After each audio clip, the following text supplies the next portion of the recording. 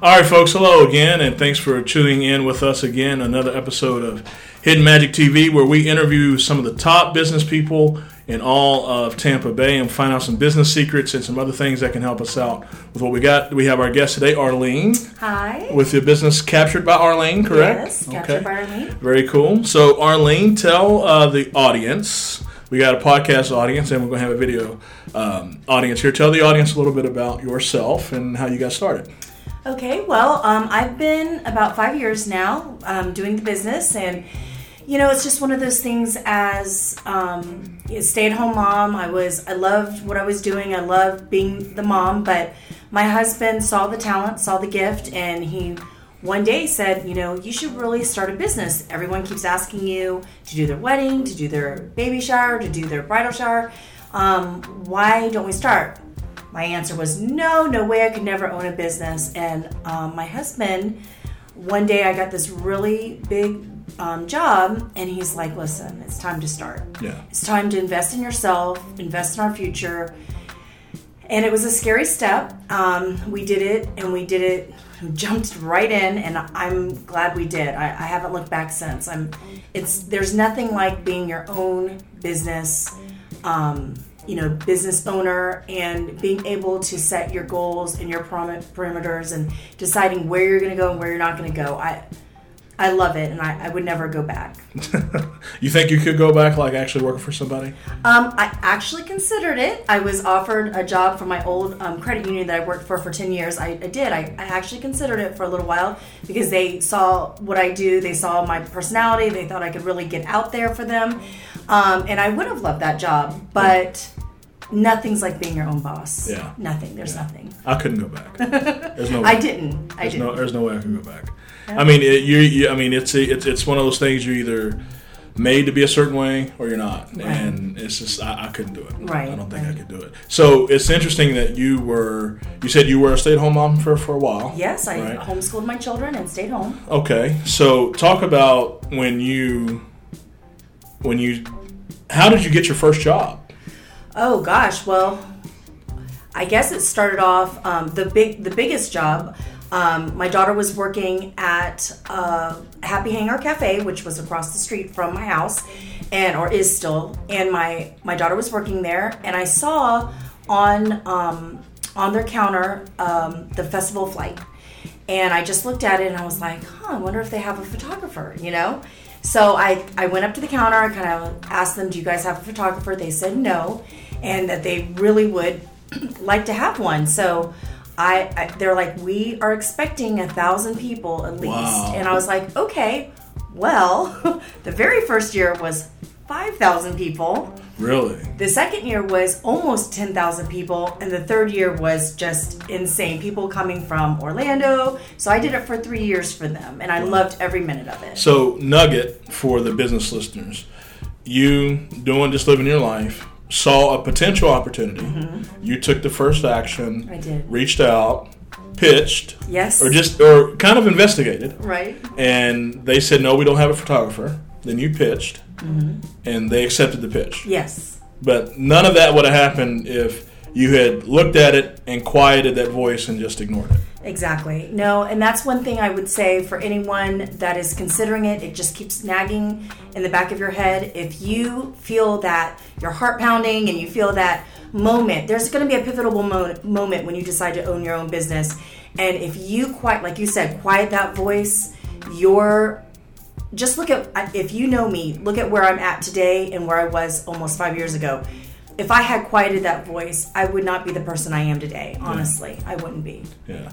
So were you like playing around, like doing little things with photography? I was. Okay. So you were kind of, if I can use the phrase not to be demeaning, but you were toying with it, maybe just kind of. It was a hobby. Okay. So you were playing around with it. Mm-hmm. So it was a hobby that grew into.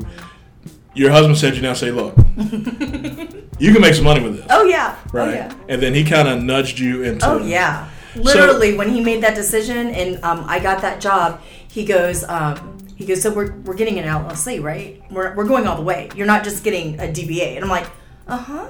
And then he got business cards for me. I'm like, uh-huh. And then he's like, scared? I got a website? Oh, yeah. It's anything unknown is somewhat scary. Yeah. especially when I've never owned a business. I've never owned anything, and to own that and to say that and my name is on my business. So to put my name out there and say, this is me, this is who I am, and I want to give you the best work I can give you, that's scary. That's scary that I'm not just doing it for your birthday gift or your baby shower gift or your wedding gift. I'm doing it for money. I'm saying I'm valuable enough to ask for that money from you. And that was a scary step. Really? I didn't ask for a lot at first. Yeah. I think a lot of photographers start off that way to get their portfolio. But at first, I did not value myself at all. And your pricing reflected that. Oh. Yeah. Yes, most definitely. Yeah. I still struggle with that. I mean, I've talked to other entertainers and talked to other entertainment bookers, and they're like, you should be charging $4,000 a show, $5,000 a show, and maybe, I don't know if it's just a belief that I have, but I just don't know if that much work is out there to do that. I don't believe that my show isn't necessarily up to that caliber, but I just don't know if the market can necessarily bear that. But I do look back in times and thinking, wow, I was only charging like $200 for that, and that was I know. What was I just thinking? Talked about that last night, my husband and I. A year ago, my prices have definitely changed from a year ago because I'm going to print now, and I did. You're flabbergasted that you would accept that or say that is what you're worth. Yeah. And then now to see where you've changed and where you've gone and what you're accepting and valuing now. Yeah. So let's talk about. We had mentioned, right before we start shooting, you said something about the digital world taking over, and people are forgetting the value of actually print. Yes. Right. I just heard my son's girlfriend. She went on this awesome trip to Maine, and all her pictures were on her camera, which is great. I'm not saying anything wrong with that, but all her phone.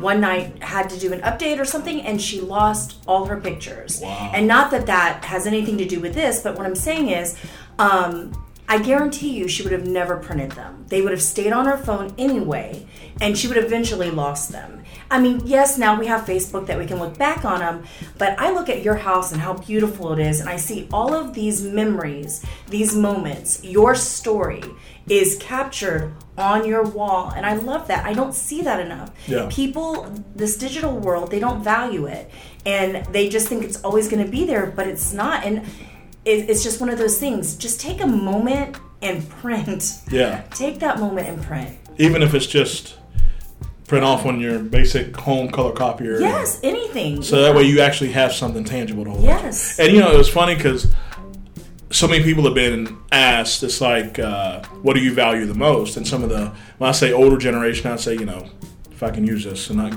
not get too many, but like, 50, 60, that generation. Yes. And older, 70, 80, okay, people living in their 80s. One of the questions that was always asked is, if your house was on fire, what would you grab? And one of the first things so many people say is the photo album. Yes, no question. Because that's your legacy, right? Yeah. That's your grandfather, your grandmother, your great-grandmother, your distant relative. That's your legacy, and that's what you are allowing me when I'm taking your photographs to be part of that, to be part of that story, to allow to capture that to where it stays for generation to generation to generation, and people. I'm really worried. I'm really worried to see what my 17-year-old and my 20-year-old are going to have for their generations to come, because everything's on their computer or their phone that's going to die. And in that era, before the tech age became what it is, that was their only way of really keeping family records. Yes. Was through photographs. Yes, right? Absolutely. And now that everybody's going digital, and we're all digital, and we're all tech, and we're all online, it is something to say could you have something, a family, if we call family heirloom, and pass it to someone? Because when you were growing up, the only way you knew about past relatives was through photographs, right? Absolutely. And asking, saying, who was this and where was this? Right. And it's funny how each photograph that you hold in your hand can have a story. Absolutely. Yeah. And I think some of that can get lost, but it is good to say, okay, well, this was taken here, and talk about when those moments are captured, people tend to remember everything that happened in that. Oh, yeah. You can look at that and know what happened before or what happened after. You can remember that outfit. You can say, hey, I wore the necklace you might be wearing. I got that, for my grandmother, or, whatever the case may be. And that moment is them at that moment. And everyone waits when they're taking pictures to wait till they're skinnier, or wait till they're younger, which you're not going to be, but wait till, wait till my grandkid is born. Let's wait till this. Everyone waits. Right. And I would urge you not to wait, because, unfortunately, life is very precious, and you just don't know. I'm not saying to be, let's rush, but when your child or someone says, I want to go get pictures, get them. Yeah. Don't hesitate. Do you know how many times the last picture was taken at someone's wedding? I get calls from brides all the time. My aunt died. My grandmother died. My sister died. My mom died. Can I get those pictures blown up? Can I get those pictures, unfortunately, for maybe the memorial or whatever, and I'm like, yes, absolutely, here. And that's the last good picture of them. Mm. Now, also, let's talk about in this age, talking about this and then talking about the digital world. Okay, I've got a very good friend of mine back in my home state, West Virginia. Give him a shout out, Mike. He did some of my earlier headshots. Some of those headshots I still use.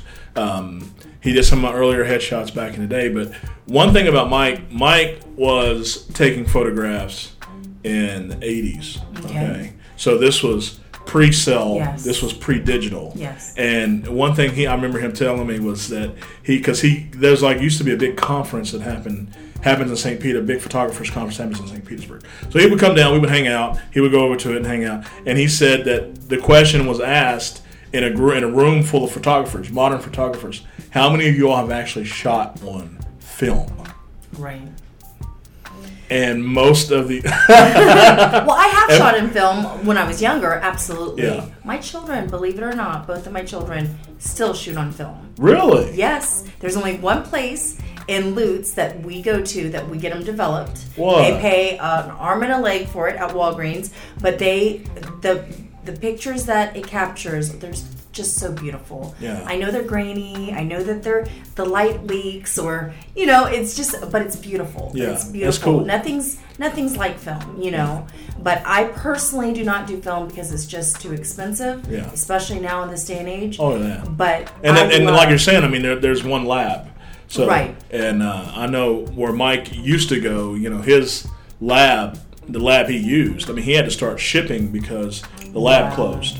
Oh wow! So because there was no labs processing film anymore. Right.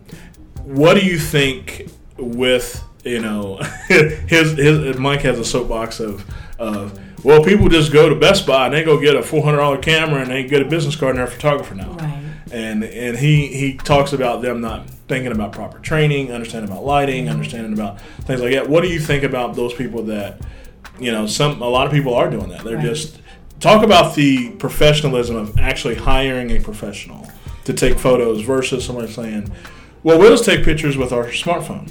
Well, with a smartphone, that's different than having a good camera. So if you're talking about someone that just got a new camera, that's $400, which God bless them. Hey, that's beautiful. I love that you have this hobby and that you're enjoying it. The problem with that is every aunt has a new camera, or every uncle, and not only do they not have the right lighting and they mess up, let's say at a wedding, they mess up the shot that I could get. That first look, that first glance, that her walking down the aisle. I cannot tell you how many countless times, and it's very hard because it's normally family, close family, like an aunt, an uncle, and they're there with either their iPad or their camera or their video camera. We've even seen. My number one suggestion is to have an unplugged wedding. And that's where that is not allowed at the wedding, because no one is going to take pictures like I can. I have the right lighting. I have the right equipment. Right. We have two photographers on each side. I'm getting every angle. You're not going to get that at the seat with someone's head in front of you, or whatever the case may be. And they're going to be great. Some of them are going to be great pictures. Yeah. But you're going to get one great picture to the 100 that she's paying for or that he's paying for, that the 120 or 130 that I'm trying to get for that wedding. Right. And that's the issue. Yeah. You know? I get it. But again, back to that new mom that just got a camera, you know, God bless them. If there's nothing wrong with doing a hobby and starting off, but yes, it does seem like there's always someone else, you know, saying, I can do it for $25. I can do it for, but you're going to get what you pay for. You are. You're going to get what you pay for. And talk about, we were talking about what we were going to talk about before, as far as people trying to talk down a business owner and trying to talk you down in your pricing. That's one of the most disheartening issues that I experience as a business owner. Yeah. You know, if you went to Best Buy and you went to go buy that camera, you would not be able to talk down that price. It's $400 on a sticker. Unfortunately, people come to me on a regular basis. Oh, it's for exposure. You're going to be out there for exposure. Or it's, you know, my mom's sick, and, you know, however to pull at the heartstrings, because I do love people and I love my job, and I'm definitely not about the money, but I am supporting my family. Right. And I am away from my family many hours, not just at a shoot, but on the hours of editing. Right. It is, for every hour, there's at least 3 hours to editing. Yeah. And so you see me, oh, you're charging that much for an hour? Well, yeah, I'm charging that much but because there's so much more going in. Oh, yeah, my equipment, yeah, everything, my light, everything has to be taken care of. My taxes, I have to pay taxes on it. Oh, yeah. You know, everything. So it's just disheartening. They would not do that. You know, now maybe there are some people that would. Hey, I don't like that price. Bring it down. But for the most part, you wouldn't do it. Most people would not do that, but they have no problem trying to do that to a photographer or to a makeup artist or to a hairstylist, and it really is disheartening. Yeah, yeah. And it can be very discouraging because it's often discussed that, you know, your price or what you are charging can reflect the value of what you feel like you're worth. Mm-hmm. And someone offering to trying to do less or wanting you to do it less, and to the industry on all sides, you know, I've talked to other magicians and it aggravates me that these cats are still out there performing for $75, $100 an hour.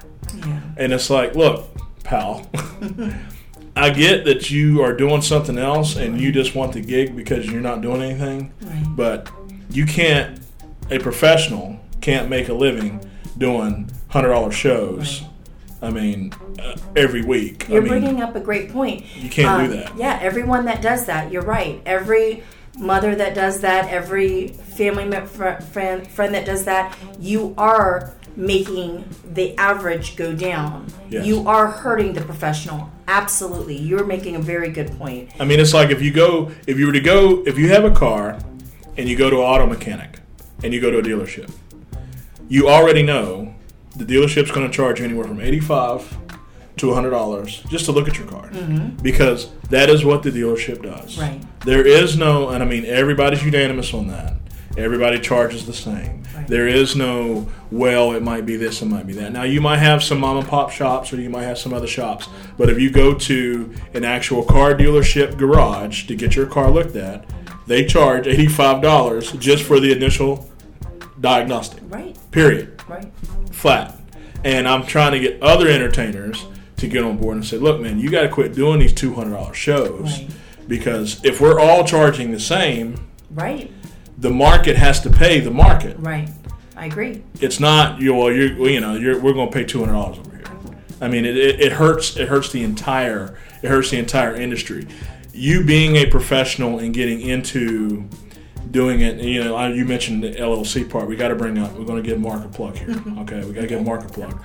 So you are part of a professional organization called RGA. I am, and I'm very proud of it. Okay, all right. So let's talk about RGA and what it does. Well, first I'll tell the audience what RGA stands for those people that don't know what RGA stands for. Oh, me say it? Yeah. Revenue Generating Activities. Okay. Yes. And it's a networking group for business owners and small business owners. Yes, right. it is. Okay. It's an alternative to other networking groups that we won't say those initials. Right. Okay. So you don't get your hand slapped when you miss a meeting. You don't have to get someone to substitute for you. The beauty of it is that we are all business owners, and there's going to be moments where our business is shining. So we're working our business, and we may not be able to make it 2 or 3 meetings.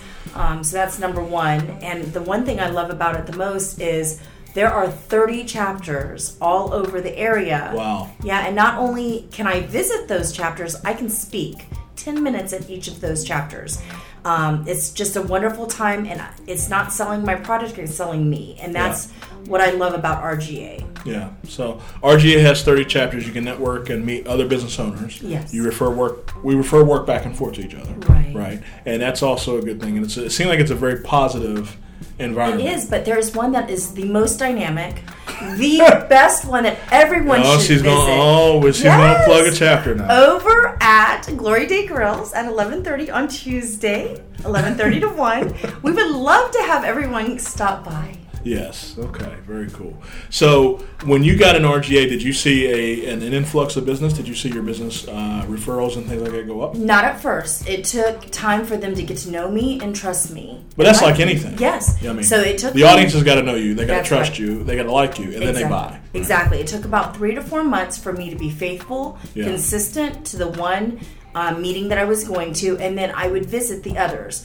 So there were some that I would come or not go, but there was one that I always tried to be faithful every week. Unless something was going on, I would just always go to that one. Now I'm faithful to 2, and then go to the others. I supplement the others whenever I can. And it's